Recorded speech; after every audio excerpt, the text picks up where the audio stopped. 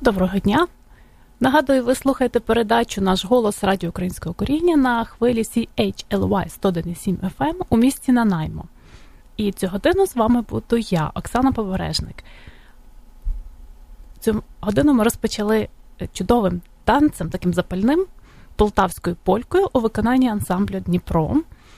А якщо ви хочете потанцювати польки і також насолодитися спогляданням танців, я вас запрошую усіх у Комокс цієї суботи, а там відбудеться святкування Маланки. Якщо у вас є питання щодо квитків, ви можете звернутися до пані Шерон. Є телефон 250 871 38 99. 250 871 3899. Шерон. У 5-й годині відкривається зал, і далі у 6-й годині буде концерт, танцювальний концерт. І з 7-ї години вже святкування. Ми про це говорили минулого разу, але я хочу вам нагадати, що це буде традиційне українське святкування з традиційними українськими стравами, з традиційними танцями. І з такою веселою музикою ви зможете потанцювати, ви зможете отримати багато задоволення. А в котрій закінчиться, я не знаю. Я думаю, що далеко за північ, напевно, що. Тому так, налаштуйтеся на таке довготривале танцювання. Це справді дуже цікаво, досить весело. Ще з подій, які відбудуться вже через тиждень, не наступну суботу, а через суботу, 28 січня, Borscht and Smoky Night. Це у Qualicum Beach, St. Stephen United Church. А квитки доступні за телефоном 250 729 61 43. 250 729 6143. Якщо ви бажаєте попасти на цей, я б сказала, це святкування борщу, свято борщу теж, тому що будь-яка подія, яка пов'язана з борщем, це велике свято. І всі гроші підуть на церкву. У Нанаймо неділю, 29 січня вже, відбудеться Борщ-фест. Це конкурс борщів, і учасниками будуть 8, а може і більше навіть більше учасників, а ви зможете теж спробувати різні види борщів і вибрати, який вам найбільше сподобається. Отже, 29 січня з 12 години до 3 у церкві Святого Михайла, Українській греко-католицькій церкві, що знаходиться на вулиці 4017 Вікторія Авеню у місті Нанаймо. А квитки ви можете купити прямо на дверях, а також ви можете зателефонувати телефон 250 722 38 30 250 722 3830.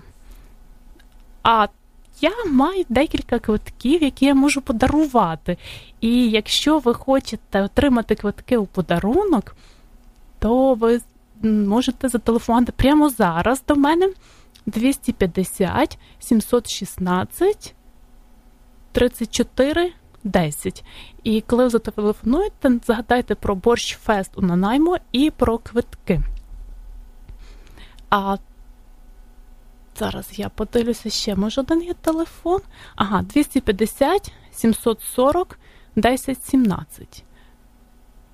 Я думаю, що цей телефон теж годиться для того, щоб зателефонувати. І у мене є квитки, які я зможу вам подарувати. А якщо ви хочете купити, це на всього $10. Теж усі кошти підуть до церкви. Тому ви прикладаєтеся до 2 великих справ. Ви, по-перше, можна так сказати, стимулюєте любителів української кухні глибше дослідити традиції борщу, приготувати щось таке дуже-дуже смачне, а також допоможете Українській греко-католицькій церкві. Це теж дуже велике діло, звичайно, тому що церква за кордоном – це не просто місце, де люди можуть піти помолитися. Це є місце, де люди збираються, де люди обмінюються, можуть спілкуватися українською, обмінюються якимись своїми думками щодо української політики, економіки, щодо родичів, щодо культури, святкування. Так само запрошують один одного гості. І мені дуже приємно зустрічати таких досить старших людей там, які приходять і для яких церква – це справді як сім'я. От атмосфера така дуже домашня і дуже добра. Тому я усіх вас радо запрошую і буде дуже приємно, обіцяю. А наступна наша пісня від Оксани Мухи «Маланка». Так як ми святкуємо у суботу свято Маланки, ще досі святкуємо, звичайно, тому я і запропоную вам послухати ще одну пісню.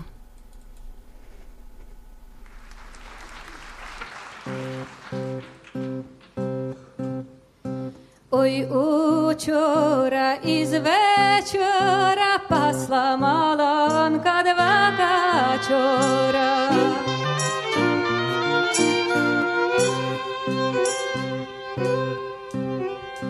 Пасла, пасла, загубила, а шукаючи заблудила.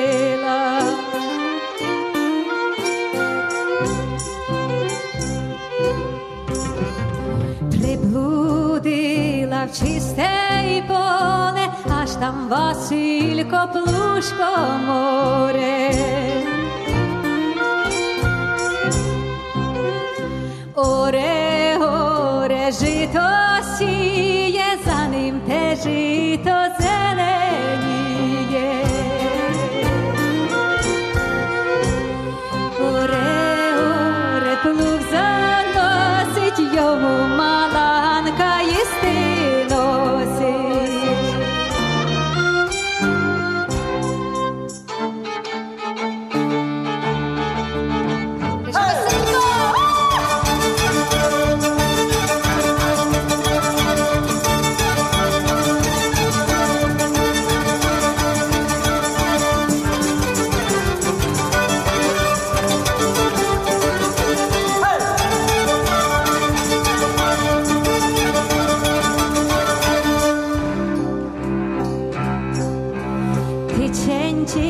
Васильчику, посію тебе в городчику. Буду тебе шанувати, потричі на день проривати. Тричі на день проривати, за русу косу замикати.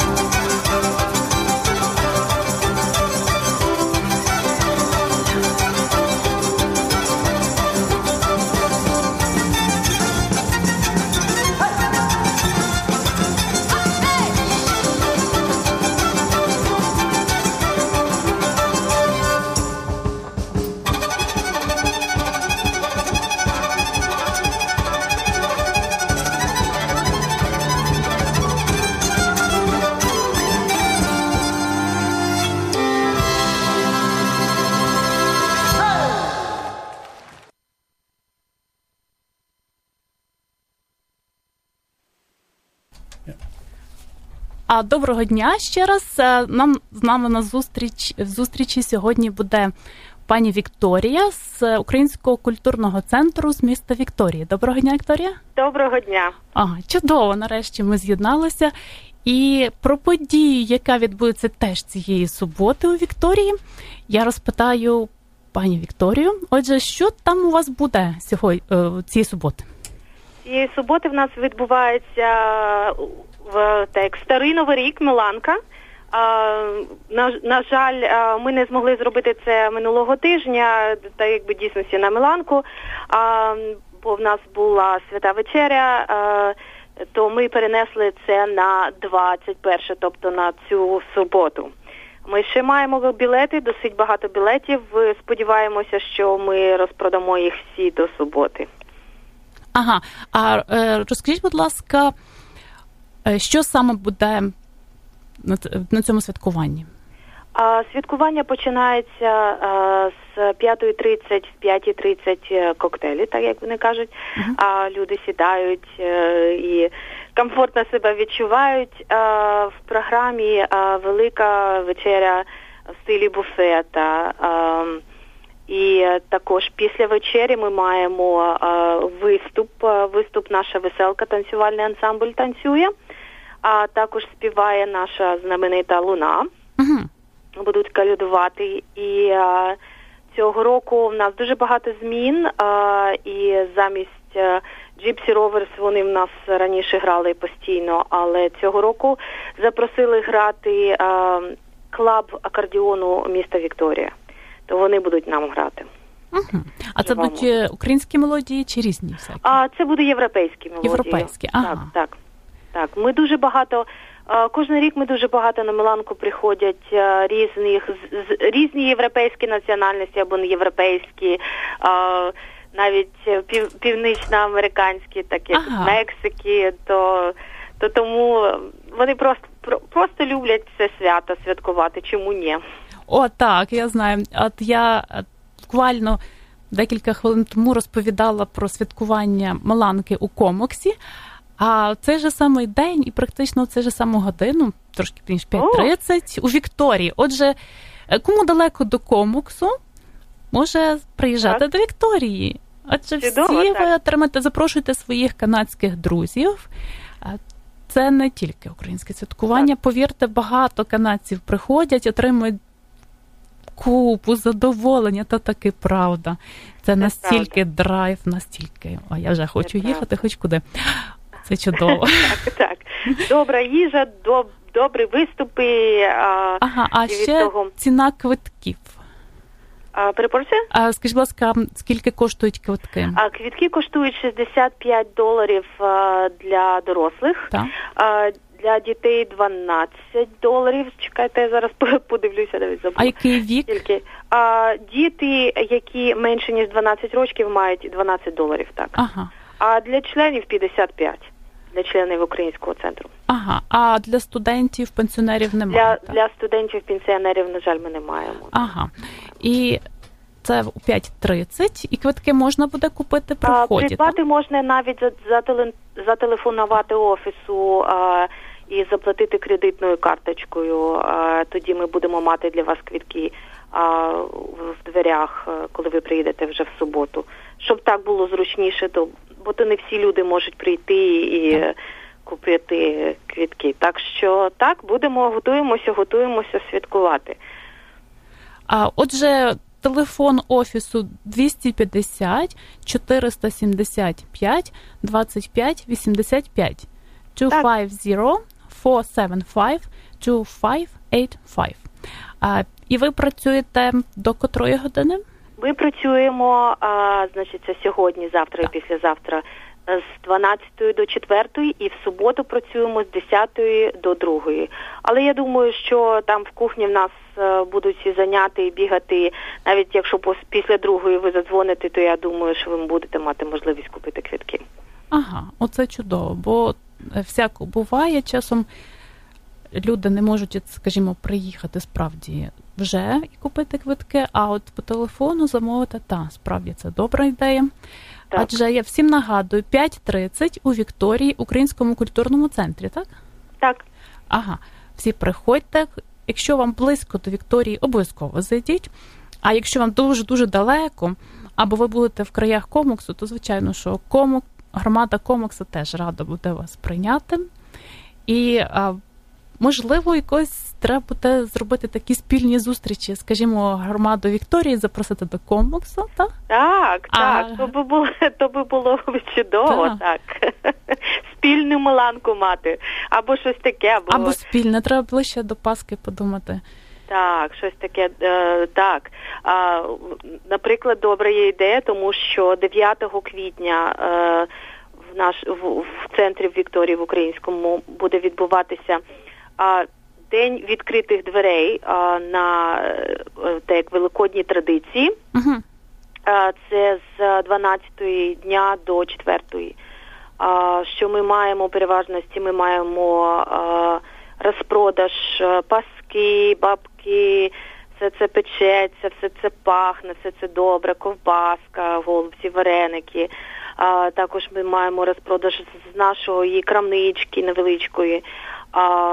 А також проходять, ми маємо урок, як писати писанки. Ага, це цікаво. Так, обов'язково треба це запам'ятати. І невеличкий обід, там варенички, голубці, все таке смачненьке. Так що також, можливо, добра нагода і трошечки ще є час, що може так, дві громади з'єднатися з Комоксу. Також, що в нас буде відбуватися, поки що не є певно, але або 9, або 10 березня буде презентація книжки доктора Кордена про Голодомор. Ще не знаємо деталі і інформацію, бо він тільки, так якби, з'єднався з професором Сергієм Якільчуком, який є професором українських студій у університеті Вікторії.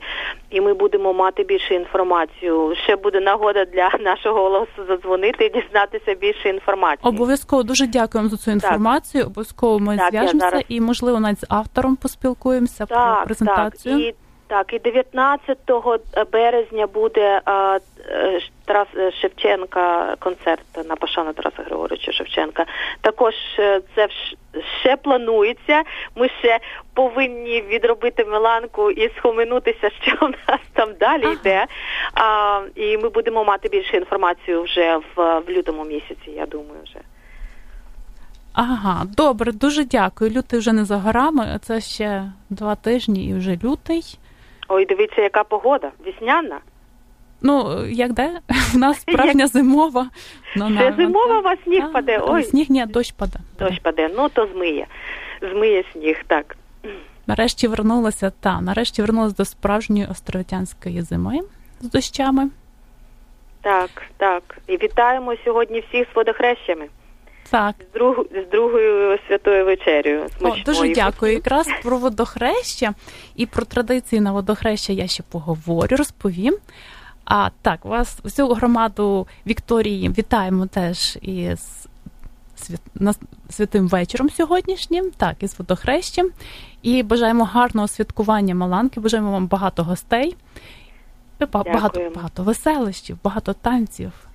Всього доброго, дуже дякую вам. Дякуємо всім бути здоровими. До побачення. До побачення.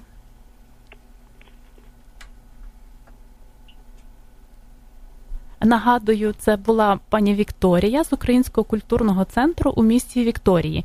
І ми говорили про святкування Маланки, яке відбудеться цієї суботи у 5:30. Якщо ви бажаєте замовити квитки, ви можете це зробити по телефону 250 475 25 85. Ви можете запитати пані Вікторію або кого-небудь із Українського центру, і тоді уже 5:30 в дверях ви можете забрати свої квитки. Адже бажаю вам гарних вихідних, гарного святкування, кому у Вікторії, кому у Комоксі. А далі пропоную вам одну з нових пісень онуки, можливо, вона не остання, але точно це минулорічна пісня, одна з кращих. І онука виконує її у виконанні з національним ансамблем українських інструментів. Отже, до вашої уваги пісня «Онуки».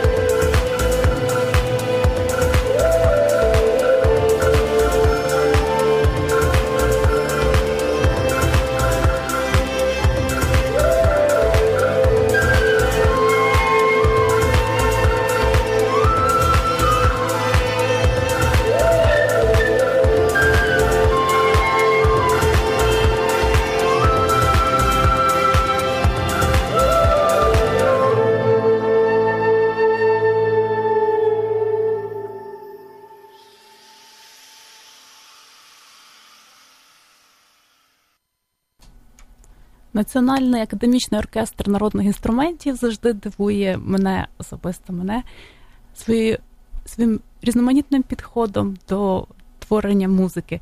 От, здавалося б, традиційні інструменти, там, і цимбали, і бандури, але можливо зіграти будь-що.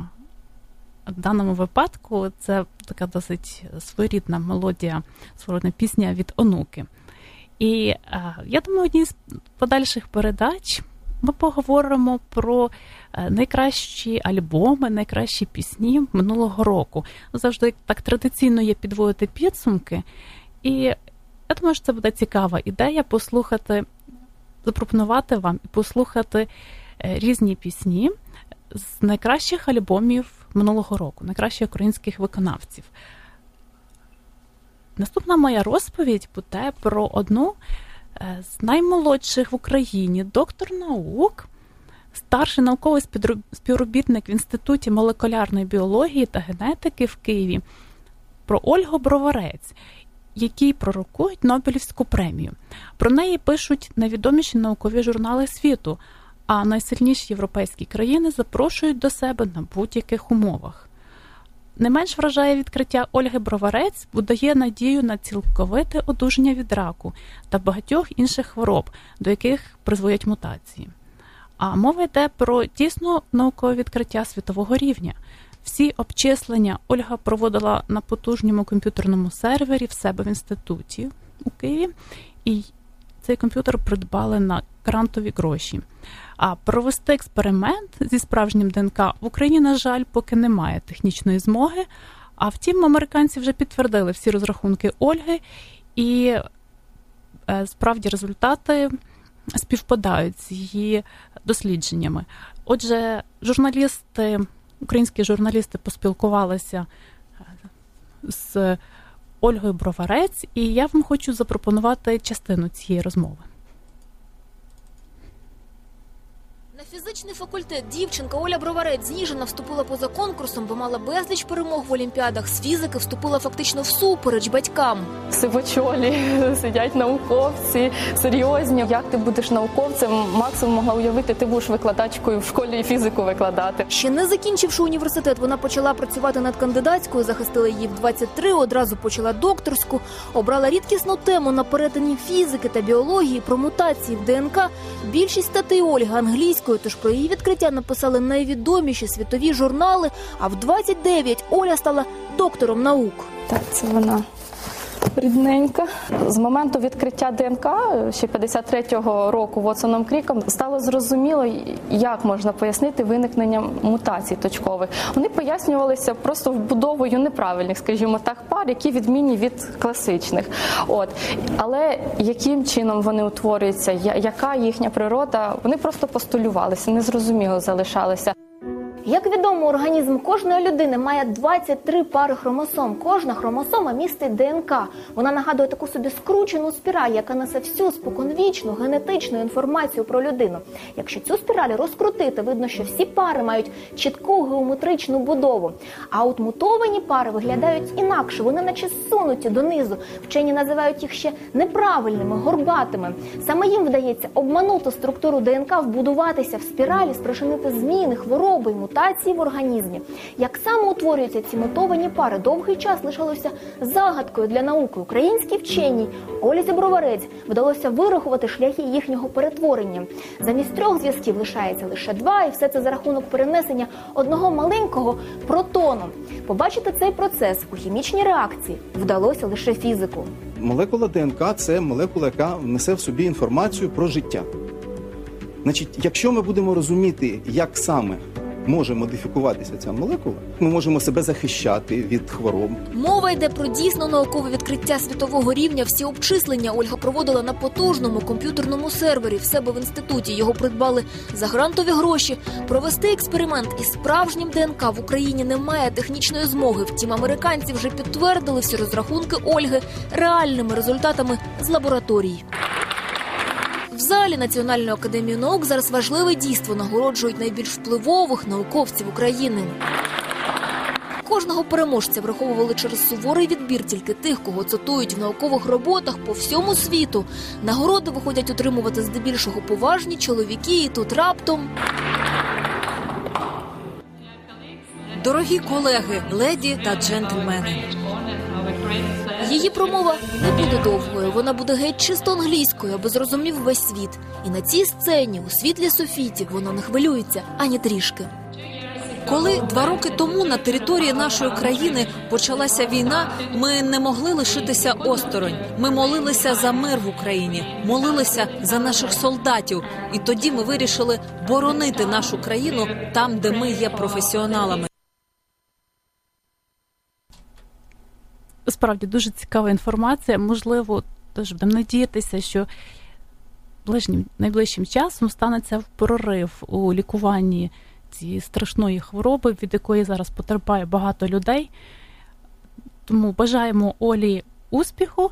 І не тільки Олі, а бажаємо усім людям, які підтримують, які впроваджують ці наукові дослідження в життя, в практику. Бажаємо їм теж знайти добру, я б сказала, таку хвилю і мати добрі наміри і справді прикластися до рятування стількох життів.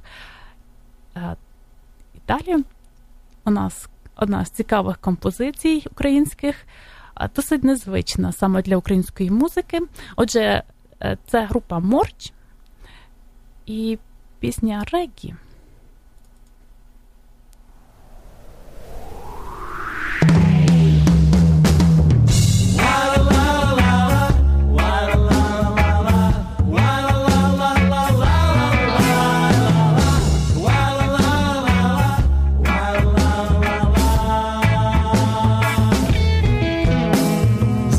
Ночі блукаю по полю, шукаю, тебе не знайду. Зелене маленьке дівча покохав я на свою біду. Не хочу я їсти, не хочу я пити, не хочу курити тютюн. Без тебе, кохана, не хочу я жити, навіщо мені той тютюн? Ти мене не зачепай, бо я ще зовсім маленька. Ти мене краще доглядай, як тебе вшила ненька. Де моя кохана? Чи то Марія, чи то Ганна? Хто моя кохана? Чи то Марія, чи то?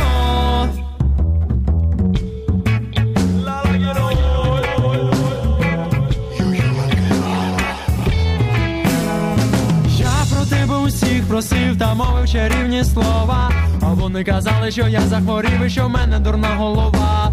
Казали, що нібито бачили зеленого біса в твоїх очах, але ми усіх пробачили, бо то був великий джах. Я без тебе не піду гуляти з дівками, я без тебе занепаду під кращими серпами. Де моя кохана? Чи то Марія, чи то Ганна? Хто моя кохана? Чи то Марія, чи то?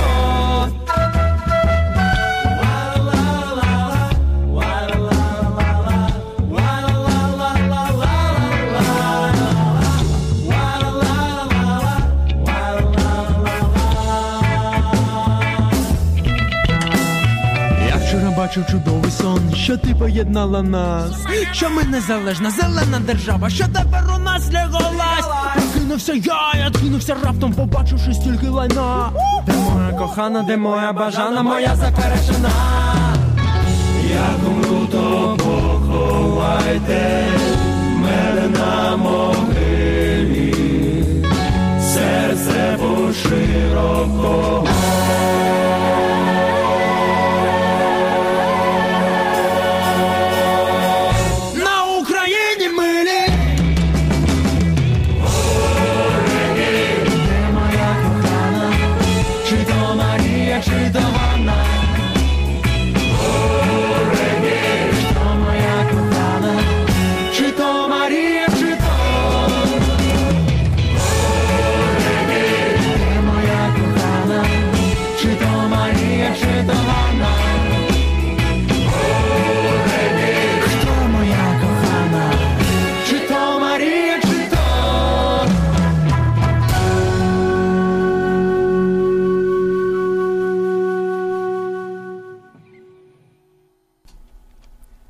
Нагадуйте, ви слухаєте наш голос Радіо Українського коріння на хвилі CHLY 101,7 FM у місті Нанаймо. Серед відомих українських церковних і громадських діячів, істориків церкви і освітян вирізняється постать митрополита Іларіона, вмару Івана Івановича Огієнка. Я думаю, ви усі знаєте це ім'я, тому я сьогодні, про нього можна говорити дуже багато, але я сьогодні не буду розповідати повністю про його життя, про його діяльність, а лише наведу деякі його вислови і деякі факти. А протягом усього свого життя, займаючи чи то світські, чи то церковні посади, він проніс любов до свого краю, до рідної мови, до православної церкви. А основна справа життя Івана Огієнка – це переклад Біблії, що до сьогодні є неперевершеним надбанням українського народу. Нагадую, Іван Огієнко працював над цим перекладом з 1936 року по 1955 рік. Митрополит Іларіон, а світське ім'я Іван Іванович Огієнко, як я вже говорила, народився 14 січня 1882 року у місті Брусилів, а помер уже у місті Вінніпегу, Манітобі, 29 березня 1972 року. Він прожив довге і плідне життя. Це, нагадую, це український вчений, митрополит Української православної церкви з 1944 року, політичний, громадський, церковний діяч, мовознавець, лексикограф, історик церкви і педагог. Він був членом Київського товариства старожитностей і мистецтва, дійсним членом наукового товариства імені Тараса Шевченка і був першим ректором Кам'янець-Подільського державного українського університету. І це усього-навсього хлопчик з бідної селянської сім'ї, який пережив досить складні ранні роки. Дитинство його було захмарене тим, що у віці 2 років помер годувальник сім'ї, батько його, і досить складно їм було жити, але незважаючи на це все, він добився, можна сказати, вершин, всеможливих вершин у політичній, культурній, релігійній кар'єрі. Він, скажімо, у 1920 році приїхав на Західну Україну, а вже в 22-му перебрався до Львова на запрошення професора Калиновича. Не знайшов собі помешкання у місті і переїхав до Винників. Коли він жив у Винниках, то завдяки сприянню Андрія Шептицького викладав українську мову і літературу у Львівській учительській семінарії. І там же він почав проповідувати свої ідеї, а саме ідеї підтримки української мови і української культури. І в цей же час він склав 12 заповідей. Це відомі заповіді Івана Огієнка. І я хочу вам запропонувати ці заповіді. Це дуже актуально і на сьогодні. Отже, перша заповідь. На кожному кроці і кожної хвилини охороняй честь своєї рідної мови за свою власну і навіть більше, як честь своєї нації. Хто не береже честі своєї рідної мови, той підкопує основи своєї нації. Друге. Розмовляй о родині своїй тільки рідною мовою. Це принесе тобі правдиву насолоду шляхетного почуття, сповнення найбільшого обов'язку щодо свого народу. Хто у родині розмовляє нерідною мовою, той стоїть на дорозі до винародовлення, найбільшого непрощеного гріха проти свого народу. Бережи своє особове ім'я і родове прізвище у повній національній формі і ніколи не змінюй їх на чужі. А, до речі, це дуже актуально, тому що, скажімо, моє прізвище Побережник, воно досить складне для вимови тут у Канаді. І мій чоловік говорив, можливо, ми змінимо на одне, скажімо, з твоїх прізвищ. Я кажу, ні, це таке чудове прізвище, справжнє українське, звучить так цілком натурально, я не хочу міняти. Отже, справді так, будемо дотримуватися цього правила і міняти ми не будемо. Ще одне з цих постулатів. Кожний, хто вважає себе свідомим членом свого народу, мусить пильно навчатися своєї соборної літературної мови. Кожний свідомий член свого народу мусить завжди допомагати всіма приступними йому способами розвиткові культури своєї літературної мови. Кожний свідомий член свого народу мусить добре розуміти і поширювати головне рідномовне гасло для одного народу – одна літературна мова, один правопис. Кожний свідомий член нації мусить добре знати і виконувати рідномовні обов'язки свого народу. Де б ти не жив, чи то в рідному краю, чи на чужині, скрізь завжди мусиш уживати тільки однієї літературної мови, одного спільного правопису. Тим ти покажеш, що ти свідомий син своєї нації. Кожен українець мусить добре пам'ятати і дітей своїх того навчати. Наймиліша мова в цілому світі – то рідна мова. Кожен свідомий громадянин, живучи серед чужого народу, мусить конче вживати своєї рідної мови не тільки вдома, але й ускрізь, де це можливо. Кожен свідомий громадянин мусить щедро підтримувати періодичні видання, даючи їм цим самим змогу нормально розвиватися.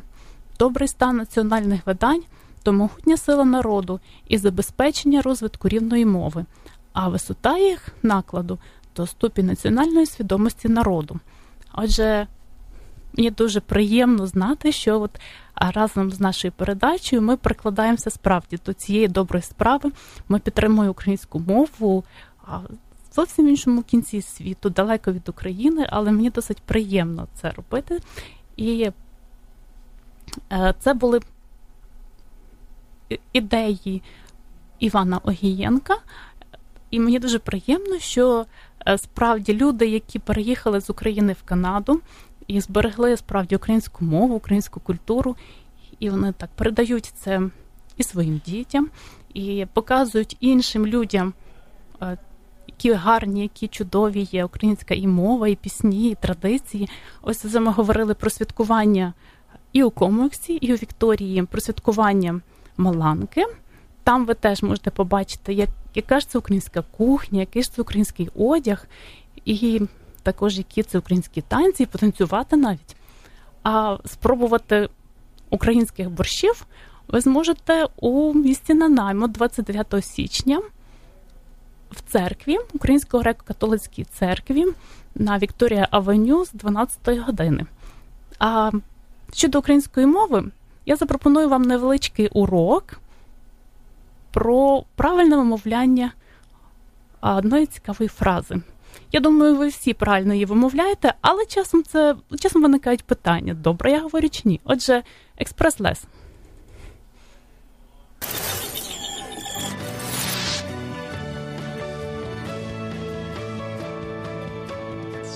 Доброго ранку! З вами Олександр Авраменко і урок української мови. Сьогодні з'ясуємо, як правильно сказати – 1,5 місяці чи 1,5 місяця. А як вважають кияни й гості столиці? Отже, 1,5 місяці чи 1,5 місяця? 1,5 місяця. 1,5 місяця. 1,5 місяця. 1,5 місяці. 1,5 місяця. 1,5 місяця. Місяця. Кого чого? Місяця. 1,5 місяця.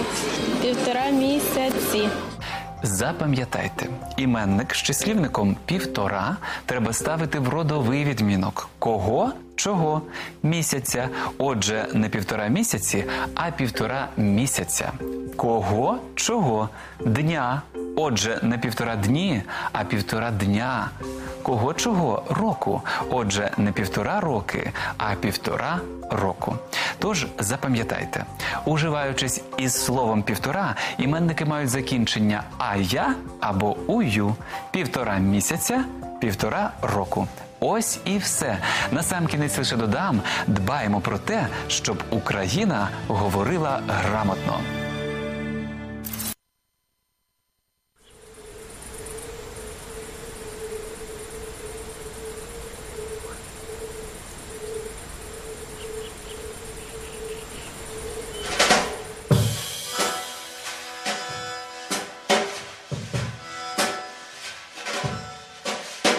Зійшла зоря, дай стала світа, стали воли чумацькі, степу приставать.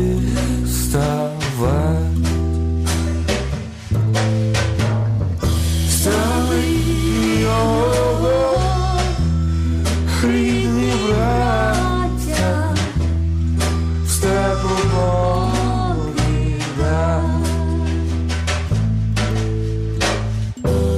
Не кидайте, рідні браття, той на чужині.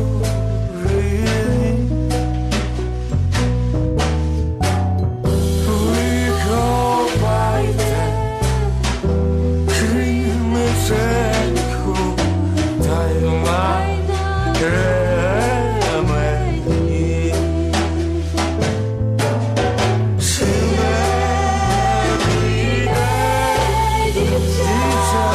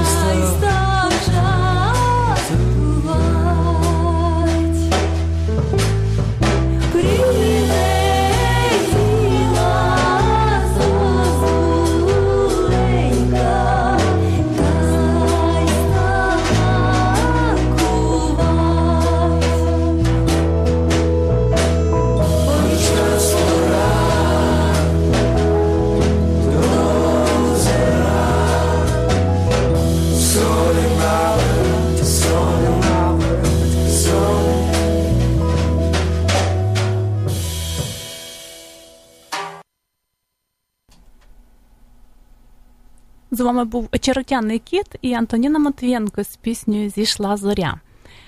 Ще одне цікаве виконання.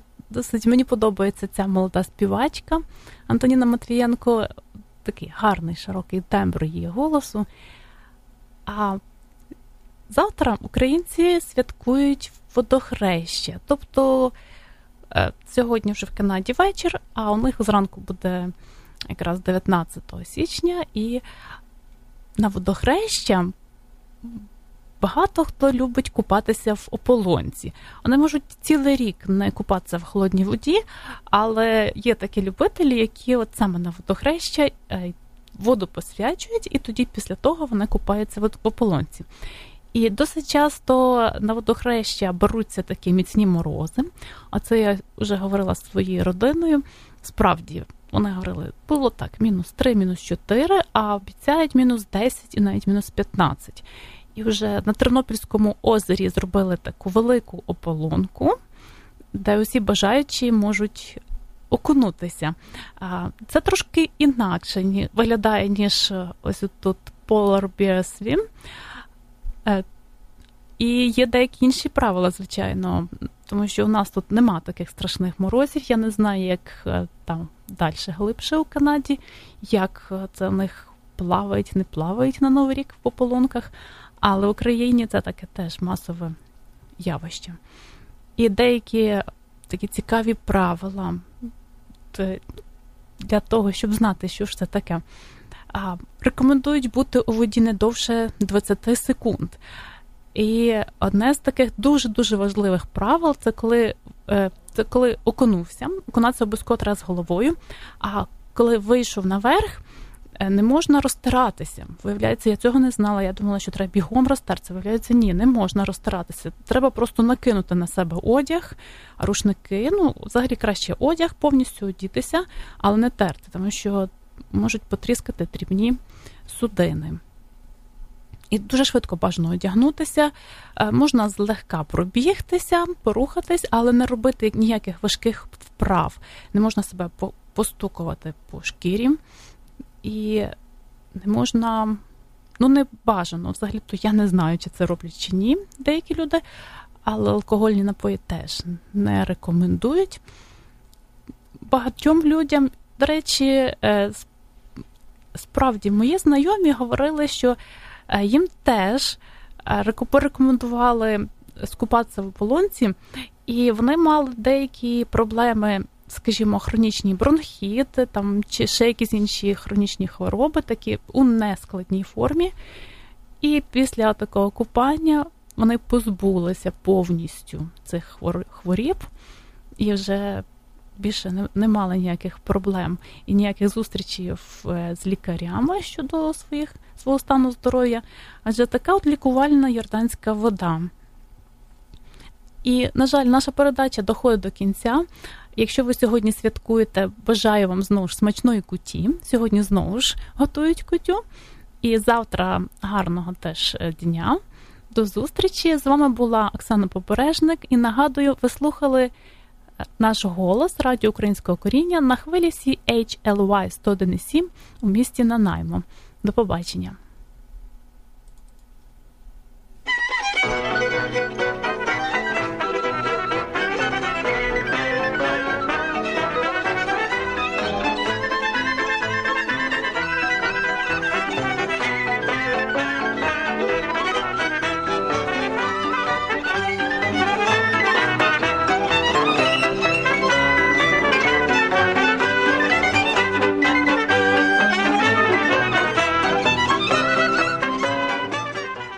Love this podcast? Support this show through the Acast supporter feature. It's up to you how much you give, and there's no regular commitment. Just hit the link in the show description to support now.